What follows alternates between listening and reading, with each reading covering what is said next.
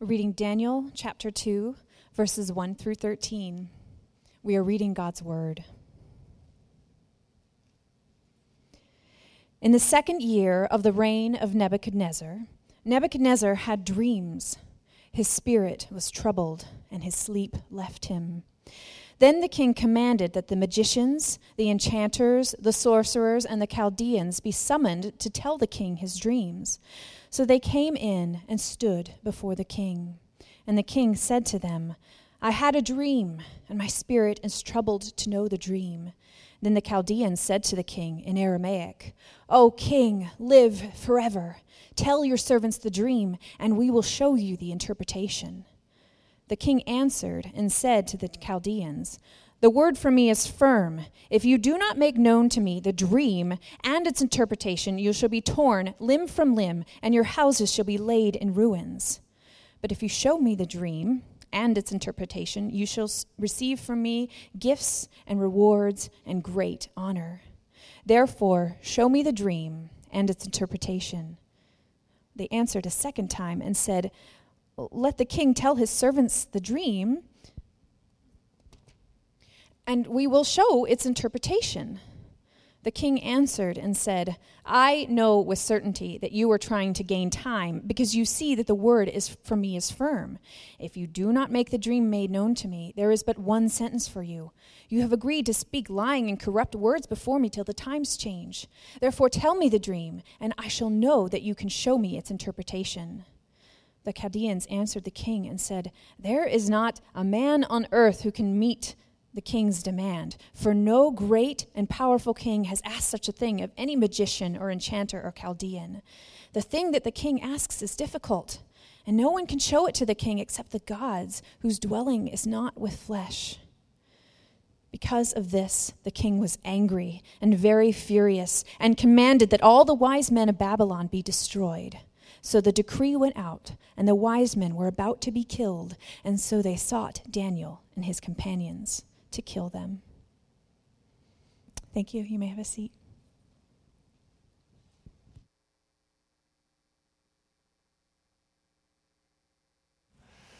Cliffhanger there. We'll have to see what happens. Well, congratulations. It's July 1st. You made it through the first of 4 months of fill in the blank. This is what we experience every summer. I was gone last week trying to get away from the heat. I was with some friends of mine riding my bike in Prescott and then up in Flagstaff, so it was good. It's good to be back, though. Luke is still away. Luke, our lead pastor and primary communicator, he's in Colorado with his family, trying to get away from the heat, but not having a lot of success since the state is burning down around him. But you can pray for them. Wanted to start us off today by looking at a key question, and the question is this: how do you respond when trouble interrupts your life and changes your plans? And this is not foreign to us at our family. This is an email I wanted to read you. It kind of accurately communicates what a lot of our life is like right now, and many of you with young kids can probably relate. This is an email Christy sent to me 3 years ago. So we've got 5 kids now. We had 3 at the time. At the time, they were 4, 3, and almost 2. And the heading is, how you doing? I wrote her email, asked her how she was doing. She said, since you're asking, I had one of the worst afternoons I've had in a very long time. Worst is all in capitals. Molly and Danielle and I were going to pick up lunch and go to the park, but the timing didn't work out right, and we ended up all trying to eat in the Commons. That's the bookstore and coffee shop that they have at the Gilbert campus. The line was really long, and poor Kate was the only one there, so the kids were hungry and antsy. Bethany and Harper had some manageable behavior issues, but Benjamin was a complete wreck. He cried, whined, threw his food the whole time. I quickly realized this was not going to work, and I should just go home. But we already had our food all spread out, and so I just tried to eat as fast as I could.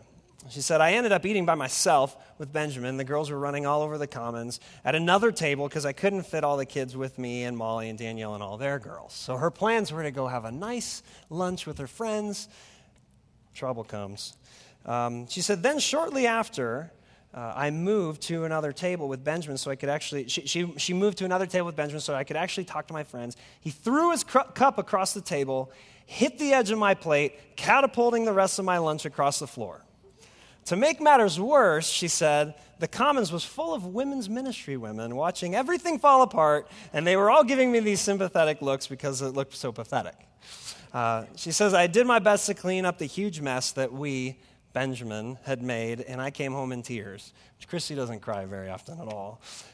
She said, I had to spank Harper for not coming to me in the Commons, and when Bethany asked me why I was so sad, I started crying again, and then Harper burst into tears because she was so upset that I was crying, and then Bethany asked me if I still loved her. Sigh. So she goes on and says, she apologized for the mean voice of the girls, reassured them, put them down for a nap, took a snooze, but she said, I'll definitely need a hug when you get home. And this is not uncommon in our house, minus the Christy crying thing. That is uncommon. But it's not uncommon for us to encounter trouble in our lives. In fact, John 16:33, Jesus tells us something. He said, in this world you will have trouble. It's a promise. And trouble can mean a lot of different things. It can come in a lot of different shapes and sizes. It can be trouble in the early years with parenting. It can be, we laugh and have a good time with this. It can be serious. It can be illness. It can be sickness or death. And that's what I want us to look at today as we go through this story in the book of Daniel. We're in this series entitled Faithful, which is about God's faithfulness to us in times of trouble. And we look at two particular men who are faithful to God as well in times of significant trouble. We started out 6 weeks ago looking at the life of Joseph. We spent 4 weeks there at the end of the book of Genesis, looking at the story of his life, the trouble he experienced, the faithfulness of God through it. And then we jumped 1,200 years later than Joseph. Now we're in the book of Daniel, around 600 BC, and we're looking at how God answers in response to Daniel in times of trouble. Josh did a great job last week setting up the context. The historical context for this is pretty interesting and important to understand before we get to the actual text of our story.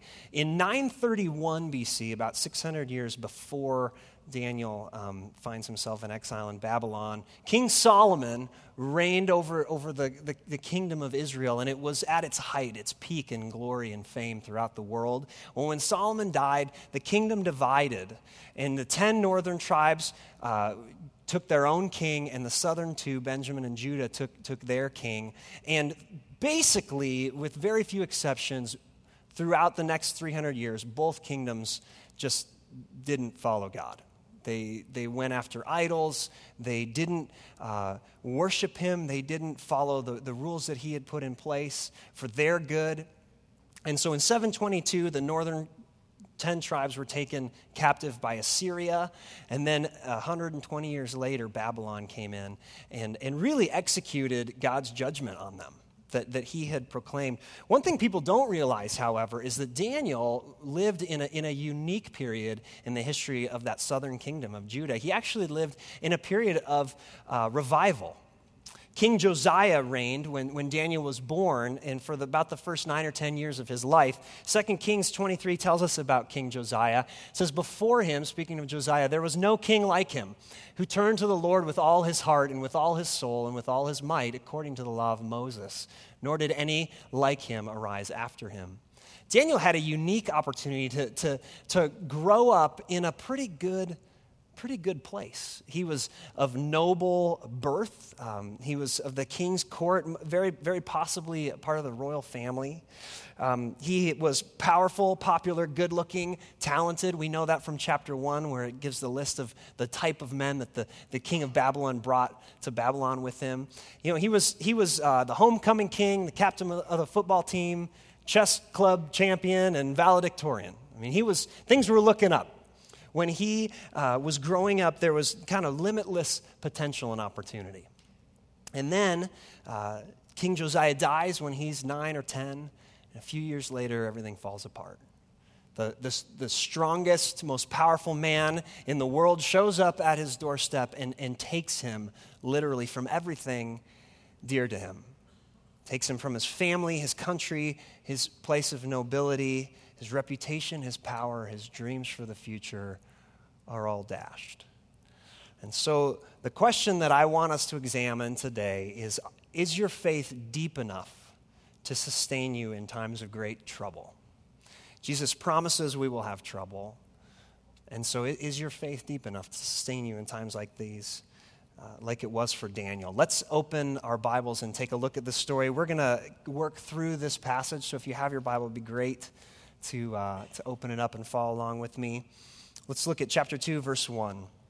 In the second year of the reign of King Nebuchadnezzar, about 2 years after Daniel's been in exile in Babylon, Nebuchadnezzar had dreams, and his spirit was troubled. Interesting, there's that word trouble again. And his sleep left him. Now, right off the bat, at the beginning of this story, Daniel has a few things in mind that he wants to communicate with us. The theme of the book of Daniel is evident in this verse, and you'll see it all throughout this series as we study it. God's true kingship contrasted with inferior earthly kings. God is the true king.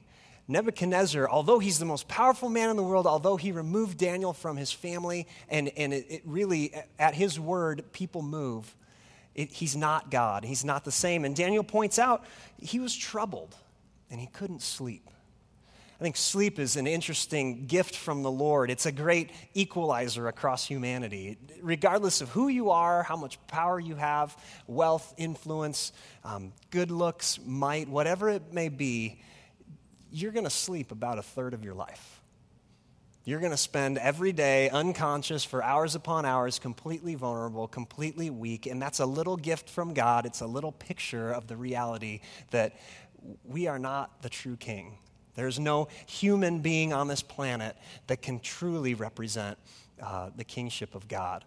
So that's a pretty cool thing. And right off the bat, he draws some contrasts. He shows us Nebuchadnezzar, the most powerful man in the world, is troubled. He can't sleep. He's a temporary king. He's fallible. Contrasted with God, who's an all-powerful sovereign. You'll see this throughout this story and this whole series. He's never troubled. He never sleeps. He's eternal. And because Daniel grew up in a time where Israel was faithful, he knew the scriptures. He had been exposed to the Psalms and sung great songs about God like this one here in Psalm 121. He, speaking of God, watches over you, will not slumber. Indeed, he who watches over Israel will neither slumber nor sleep. And I believe this was in Daniel's mind as he began to record this story, and he found comfort and peace in the midst of a time of significant trouble. So let's continue on here in verse 2 of chapter 2. Then the king commanded that the magicians, enchanters, sorcerers, and Chaldeans be summoned to the king to tell the king his dreams. So they came in and stood before the king. And Melissa did a great job reading this. Basically, King Nebuchadnezzar says, I've got a problem. I need some information. My heart is troubled within me. And so he goes out and he pulls in all the wisdom that all the world can offer, right? He pulls in the people who studied the stars and understood the universe. He pulls in the scientists and the psychologists and the religious professionals, and he pulls in the economists and all the people, the professors, all the wisdom the world has to offer. And he says, I need you to do something for me. I need you to tell me something that's troubling me. See, I've had this dream, and I need you to interpret it. And they say, great, we can do that. We're good at that. So tell us the dream, we'll give you the interpretation. He says, well, actually, it's not going to be that easy because I don't want you to lie to me. This is a big deal, and it's really troubling me and my spirit. So you need to tell me what the dream is and the interpretation. You guys are the wisest people in the whole world. Do your thing. And they say, well, we can't do that. That's a job for the gods. We can't do that. And what I want us to see from this small exchange here is that the wisdom of this world is insufficient to deal with the things that trouble us deep down. Nebuchadnezzar was finding that out in this exchange, and it made him angry. Now, he was already cranky and sleep deprived, right? So he says, well, I'm going to tear you limb from limb. What's troubling you today? Where do you go for answers in times of trouble? Do you go where Nebuchadnezzar went, to the best the world has to offer? Maybe it's the latest self-help book. Maybe it's Dr. Phil or Oprah or Facebook. Facebook is an interesting place to go, but a lot of people seem to do that. You see, Daniel was writing in a unique time, and he wanted to address the trouble that he and his fellow Israelites were experiencing. He wanted them to see that the wisdom of the world will not provide answers to the questions they're asking. When we're in trouble, we ask questions that human wisdom can't answer. Questions like, why did this happen? Well, is God in control? Does he care? What will become of us? And what should I do? These are questions that human wisdom can't address. And so here comes some more trouble. Let's continue to read here in verse 12. Because of this, so because they weren't able to give the king what he wanted, the wisdom he needed, the king was angry and very furious. I like how they use that modifier, very, there. Not just furious. He's very furious and commanded that all the wise men of Babylon be destroyed. So the decree went out, and the wise men were about to be killed, and they sought Daniel and his companions to kill them. So we've got more trouble here. Not only has Daniel's life been completely upended and changed against his will, out of his control, now, after he's been in Babylon for about 2 years, the captain of the guard shows up at his door and he knocks. Daniel opens the door. He says, Daniel? He said, yeah? We're here to tear you limb from limb. And we're going to destroy your household too. So anybody living with you, friends, family, we're going to have to kill them as well. What must have gone through Daniel's mind at this moment? I mean, it's been a bad few years.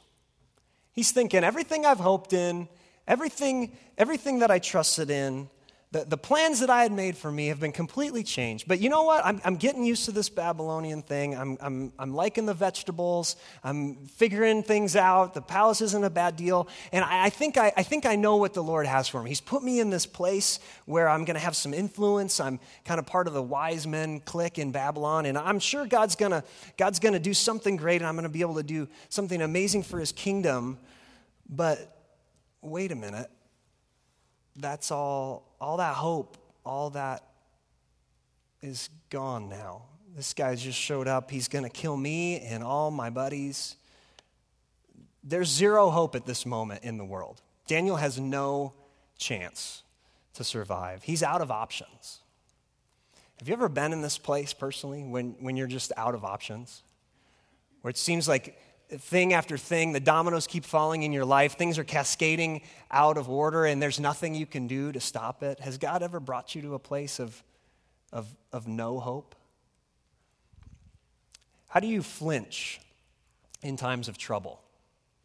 Do you flinch with faith, or do you flinch with fright?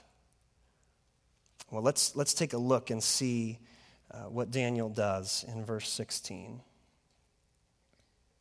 Then Daniel replied, "Ah!" Right? Is that what he said? Did he flinch with fright? No, he didn't. I just want to see if you were awake. Then Daniel replied with prudence and discretion to Arioch, the captain of the king's guard, who had gone out to kill the wise men of Babylon. He declared to Arioch, the king's captain, why is this decree of the king so urgent? Then Arioch made the matter known to Daniel, and Daniel went in and requested the king appoint him a time that he might show the interpretation to the king. Prudence and discretion. That's not what you would expect when death literally shows up at your door knocking, right? How is this possible? When I think of people who are calm under pressure, do you know people who just like when the maybe it's like an EMT or a firefighter or something. When things get really crazy, they just everything slows down. They get calm. They have a deep ballast in their lives that keeps them grounded, that keeps them right side up when the waves of life are crashing in. Well, when I think of people who say calm under pressure, and you know when I preach, I have to have at least one cycling analogy every time I preach. So I think of this particular moment in the greatest sporting event in the history of the world, which, by the way, started yesterday, the Tour de France, 2012 Tour de France. You all have it, right? You all upgraded your TV package, paid the extra $30 a month to get NBC Sports Network, and you're on the edge of your seats. Okay, well, I'm glad you're with me. In 2005, Lance Armstrong, who's the greatest cyclist to ever live, never mind all the doping allegations, we'll just forget that, there was this incredible moment in Stage 9 in the Tour de France. And I know you all know it because you've seen it. You're locked in, but I'm going to tell you anyway. He's coming down Tour de France is a 20-stage race. He's coming down this mountain at the end of this race, right? And he's kind of leading the pack, and there's a guy right in front of him who falls. And they're descending at like 35 plus miles an hour on really skinny tires, which if you've ever tried that, it's pretty scary. And he has no options. This is a moment of trouble, right? Trouble. How's he going to respond? Most guys would lock up and just go flying over the handlebars and be roadkill. But not Lance. In a moment of calm and prudence and discretion, he pulls off to the left, goes off the road, into a field, down a hill because the course is curving around, jumps like a little ravine ditch, gets back on the road, and is back with the same group he was riding with a minute later. Now, that's pretty impressive.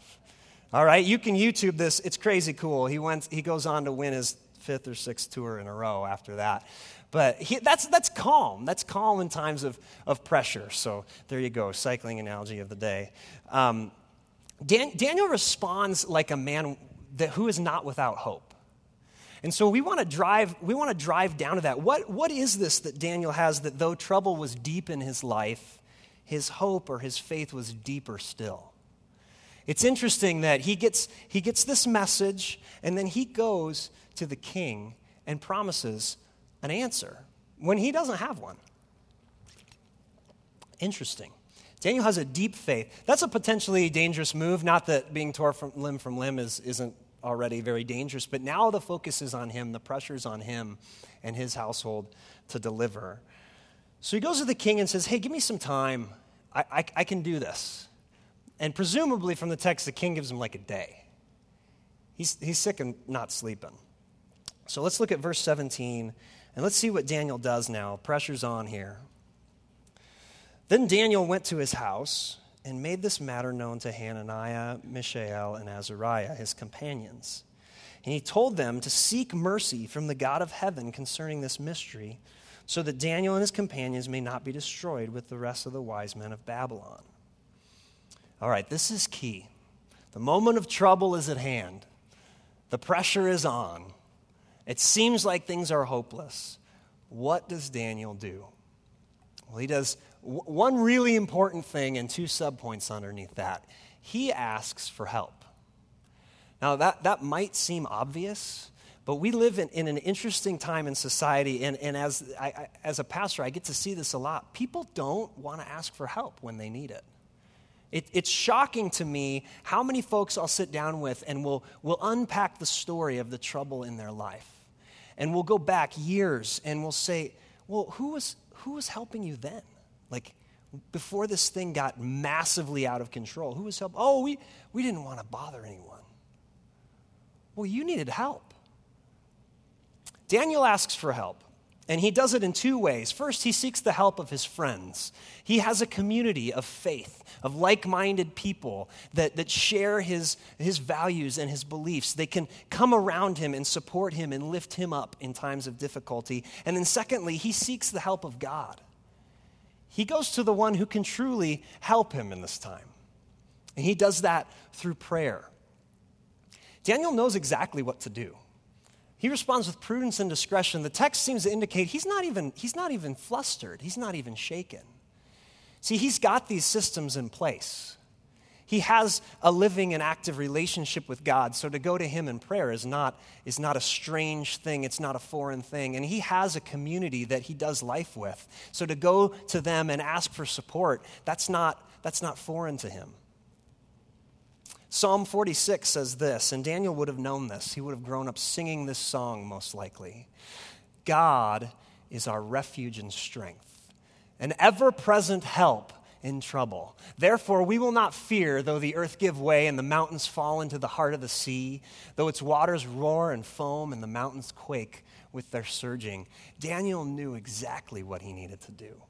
He knew and trusted in the character of God. He had a community of friends to go to, and he went to the Lord in prayer. So I want to ask you this. Do you ask for help in times of trouble? And if so, who do you ask? Who do you go to? Do you go to people who are in the same situation as you are, who don't have any really, they're not further along in the process? When we have parenting trouble, we don't go to our friends who have kids the same age as ours. We go to people like the Greebies who've done it, and it's like, wow, like look at how their kids turned out. If we could be half that good, we'd be happy, right? You go to people who have wisdom, who have knowledge and understand the scriptures, who love the Lord. We need to ask for help, and we need to do it more often. I find this personally in my life. I seem to go in like cycles of peace and then like turmoil. And what I find is when I get in a kind of a season of turmoil, God will stop me because he'll allow things to get worse and worse and worse and more out of control until I remember, oh yeah, I need to ask for help. I don't like to do that. As a guy, I don't like to do that. Have you asked for the Lord for help recently? I'm going to give you just a couple things that maybe will help you answer that question. So how many of you on Thursday, regardless of your political views or affiliation, how many of you went right to the Lord and asked for help when the Supreme Court ruled on Thursday? How many of you asked for help when your kids were throwing a fit in the car on the way to church today? How many of you ask for help when your teenager wants to date someone scary or do something stupid? How many of you ask for help when your balance sheet is out of balance? Or when you have an opportunity to stand up for your faith in a hard situation, or someone you love is hurting? See, there's trouble all over. Jesus promised we'd have trouble. We need to ask for help. We ask for help from the community that God has surrounded us with, and from God himself. Daniel 6, we'll get to this later, but Daniel 6 said that Daniel prayed 3 times a day. It was routine for him. This communion with God was not something that he just depended on in times of trouble. He was there every day. So it was a routine. It was a flinch. We used that word earlier. He flinched faith, not fright. Let's continue in verse 19 here. See what God does. Then the mystery was revealed to Daniel in a vision of the night. Big sigh of relief, right? Then Daniel blessed the God of heaven, and Daniel answered and said, "Blessed be the name of God forever and ever, to whom belong wisdom and might. He changes times and seasons. He removes kings and sets up kings. He gives wisdom to the wise and knowledge to those who have understanding. He reveals the deep and hidden things. He knows what is in the darkness, and the light dwells with him. To you, O God of my fathers, I give thanks and praise, for you have given me wisdom and might. And now you have made known to me what we asked of you, for you have made known to us the king's matter." Well, big sigh of relief for Daniel. God gives him the answer. This is the key. This would be like if there was an epidemic infection and you were a scientist, you found the cure. What would you do? You've got that information. First thing I would do is I'd be out of the door on my way to Nebuchadnezzar. Knock, knock, knock, knock, knock. Hey, king, got what you need? I got it. And I'm thinking as I'm going there, this is it. This is my chance. This is my chance to get ahead. The king's going to think I'm all that. I'm going to advance in the kingdom. This is it. But that's not what Daniel does. Daniel, unlike me, has his priorities straight. Daniel responds with gratitude to God. See, Daniel understood that before he would bow before an earthly king, there was a greater king that he needed to go before and bow in thanksgiving and praise. He would go to God first. God was his first priority. Gratitude, it was his first priority before God. And then he responds with praise before God. And we don't have time to go into it now, but I've had the opportunity to study biblically the doctrine of praise. It's always supported by these two realities of who God is and what he's done. And you can see that in Daniel's prayer. He prays the character of God and thanks him for being the one to whom belong wisdom and might. He says God reveals the deep and hidden things, and light dwells with him. He understands the character of God because he's made a habit, a flinch of being in the presence of God in his word, experiencing him through community. And then he responds with what God has done. He says, I thank you that you have given me wisdom and might. You have made known to us the king's matter. Daniel understands the character of God, and it shapes his response in this time of trouble. All right, let's go on. Chapter 2, verse 24. Therefore Daniel went in to Arioch. This is after praising the Lord, spending time thanking him, to whom the king had appointed to destroy the wise men of Babylon. He went in and said thus to him, do not destroy the wise men of Babylon. Bring me in before the king, and I will show the king this interpretation. He goes on and tells the king, let's continue reading. The king said to Daniel, whose name was Belteshazzar, this is 26, are you able to make known to me the dream that I have seen and its interpretation?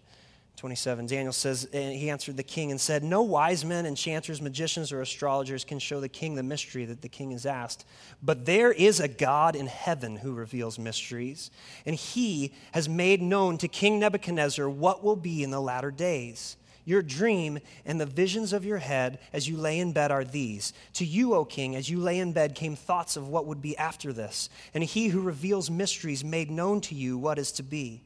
But as for me, this mystery has been revealed to me, not because of any wisdom that I have more than all of the living, but in order that the interpretation may be made known to the king, and that you may know the thoughts of your mind. This is incredible. Daniel has an opportunity to literally buy the winning lottery ticket. He's got a blank check in front of him. He can sign his name and sign whatever amount he wants, and he says, no credit here. All the credit goes to God. Daniel's gratitude results in humility before man.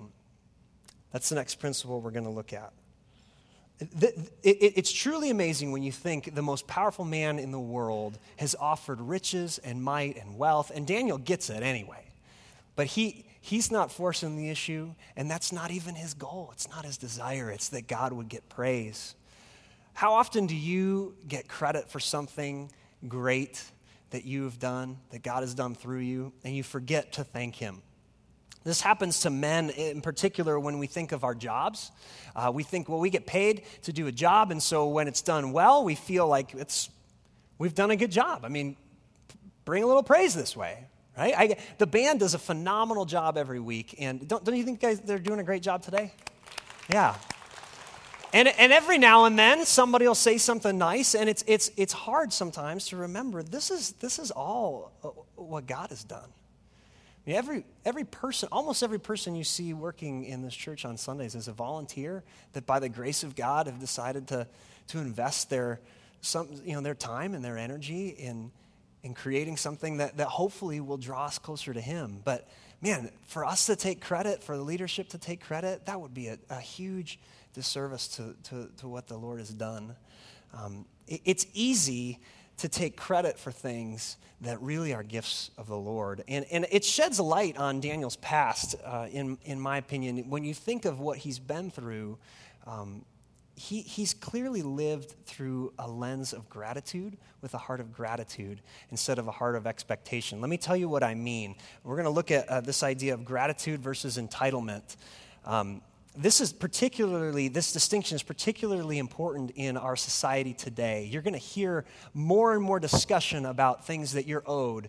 People feel that you're entitled to whatever it might be. I mean, the thing in the media right now is healthcare. People are using the words like it's a God-given right to healthcare. You're entitled to a pension or benefits or whatever it might be. Well, if we live with a heart of entitlement, it can be very, very devastating. A heart of gratitude responds differently when God gives something and when he takes something away than a heart of entitlement. Let me show you. A heart of gratitude responds like this. When God gives, just like God gave the dream and its interpretation to Daniel, a heart of gratitude responds with thanksgiving, with praise, and with humility. It's just what we're watching here. A heart of gratitude, when God takes something away, though it's painful, it responds with submission, worship, and faith. And that word worship, again, we can't get into it, but it's closely related to the idea of submission before the Lord, because a heart of gratitude remembered that it wasn't theirs to begin with. It wasn't a right or an entitlement that they were due justly. It was a gift of God's grace. Let's look at the heart of entitlement here. I would say this characterizes most of the people in our culture and probably most of us in this room, if we're honest. When the Lord gives, we boast. We call our friends, hey, did you hear what I got or what we did? There's pride. It builds your own kingdom, right? There's selfishness. And when the Lord takes away, there's anger and insecurity and doubt. I had a friend who lived his whole life up into his mid-20s seeking the Lord and doing the right thing in church. He grew up through high school and college kind of denying the temptations of the world and really trying to stick with what the Lord had called him to. He read his Bible every day. He led worship at his church a lot. He even preached every now and then. And he did it all with this belief that if I do what God wants, then I'm entitled to this particular vision of my life. And it all revolved around finding the perfect mate, the perfect spouse, getting married and living happily ever after. And so when he was 26, 27, he met somebody and thought, this is the one. This is what I've been working towards. And he meets her and falls head over heels in love with her and real quickly just kind of starts building his life around her. Gave her access to his bank accounts, put her name on the deed of their house and stuff. I'm not married yet, that kind of thing. And all of a sudden, I lose track of this guy for a few months. I come back and I see him, and he's just miserable. And what happened is this gal was a crook, and she took him for like tens of thousands of dollars. She headed out, she took off, and he was devastated because he felt that he was angry at God. He said, God, I did everything right. Why would you do this to me? He was living life with a heart of entitlement, not a heart of gratitude.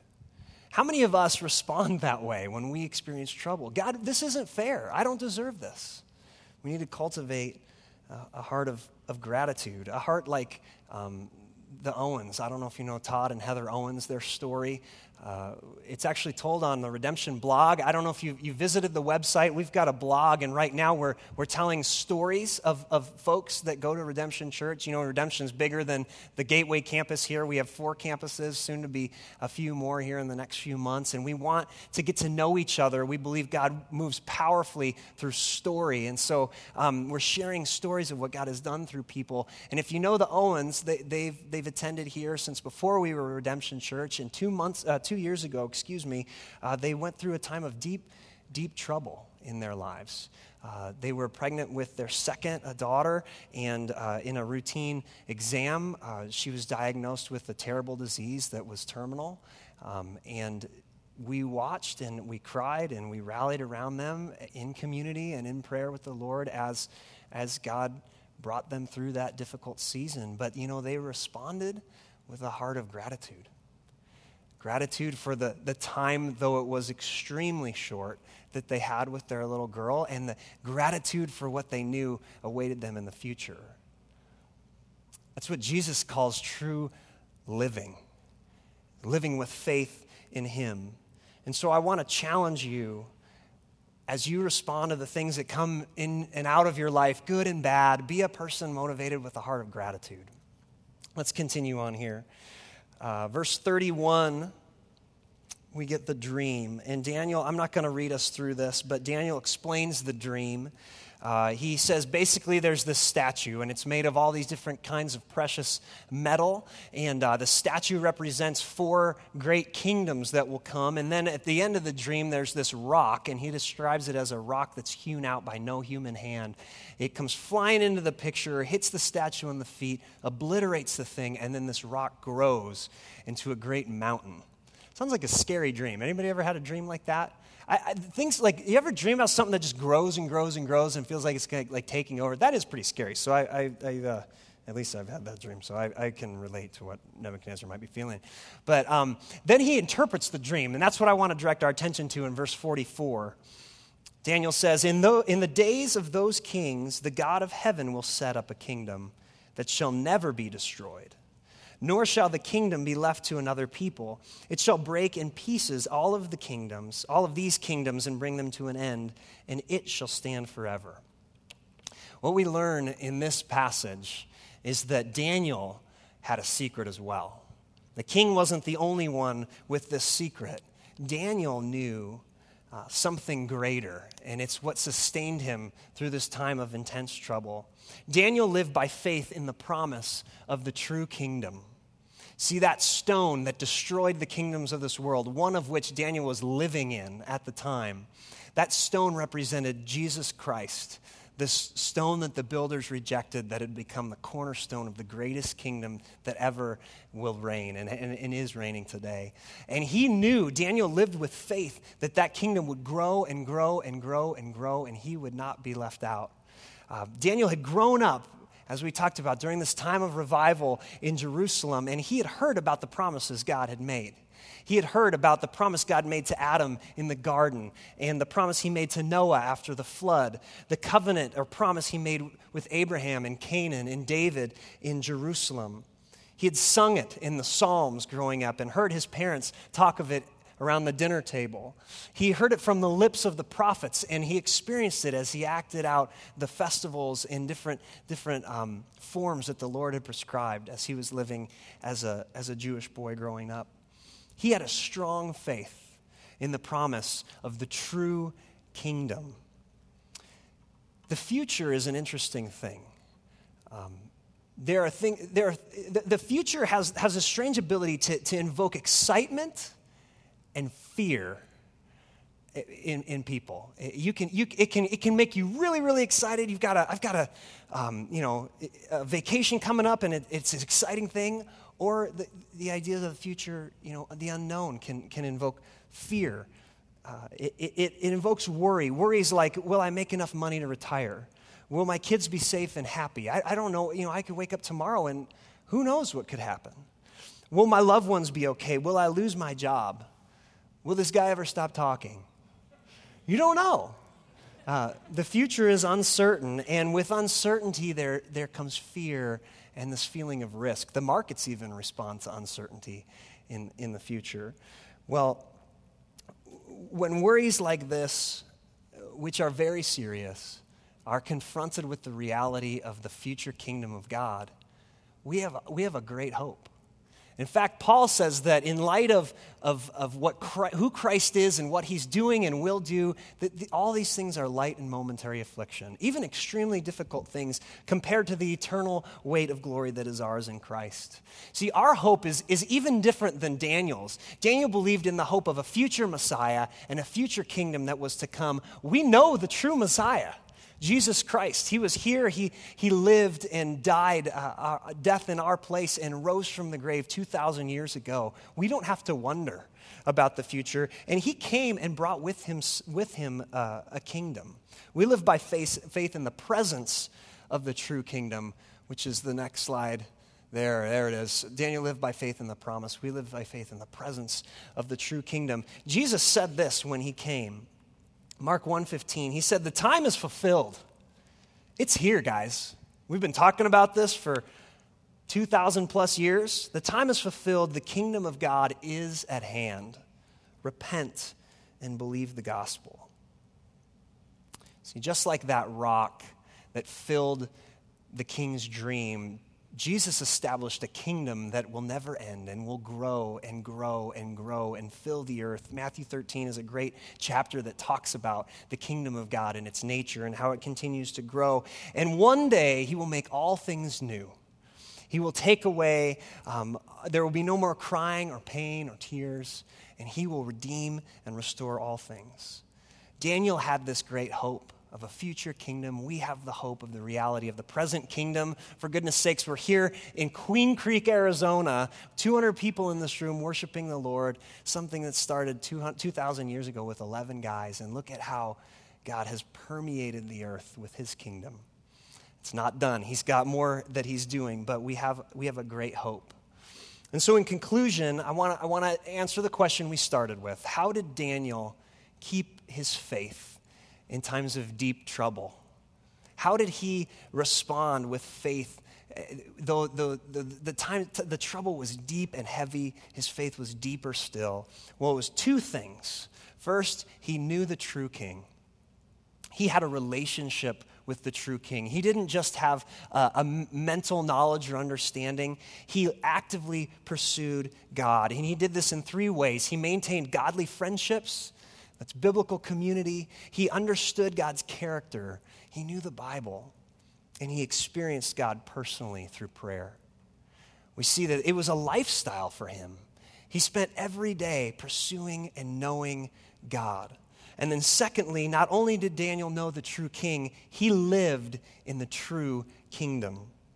He knew the story of the world, the true story of the world, the story of creation, God who created lovingly a perfect place for his people, of the fall when Adam sinned and cascaded us into this waterfall of trouble that washes over every life and every human that will ever face, that will ever breathe life on this planet. He believed in redemption, the redemption that Christ would bring, the future Messiah in his day, and he believed in the restoration of the full kingdom, fully realized the Messiah on the throne, all things made new and right. See, Daniel occupied his mind and his thoughts with the true story of the world. And I don't know about you, but what I find is if I listen to the media too long or whatever it might be, whatever other influence is out there, I begin to believe another story. I begin to believe a story that tells me that I'm the king of my universe and that I need to buy things and perform in front of people and establish my throne and my rule. If I'm not careful, I begin to hear this other story, that whether it's a story based in fear about the future of our country and what's all this political stuff mean, or a story of hope of, hey, just do your best and try your hardest and you'll have a happy life. That's not the true story. The story is written in the pages of Scripture. It's something that Daniel knew, and it's what grounded him in times of deep trouble. He knew the true king. He knew he lived in the true kingdom. And so my challenge to us as we leave is the words of Jesus again in Mark 1:15. He said, "The time is fulfilled. The kingdom of God is at hand. It's here. It's in our midst. Repent and believe the gospel." We need to daily turn our focus on the truth. We need to pursue the king, and we need to believe what he's done. He's established his kingdom. Let's pray. God, we love you. We thank you that you give us a deep faith. God, you are faithful to us in times of trouble, and so we can believe and trust in you. God, thank you that we can know you, the true King. We can know you through community. We can understand your character through the Bible. We can experience you personally, and we can know the true story of the world and live in the true kingdom that you've established and are growing every day. God, we pray and desire that kingdom would come and your will would be done on earth as it is in heaven. Father, keep us faithful until that time, we pray in Jesus' name. Amen. Matthew. Well, now we respond as a church.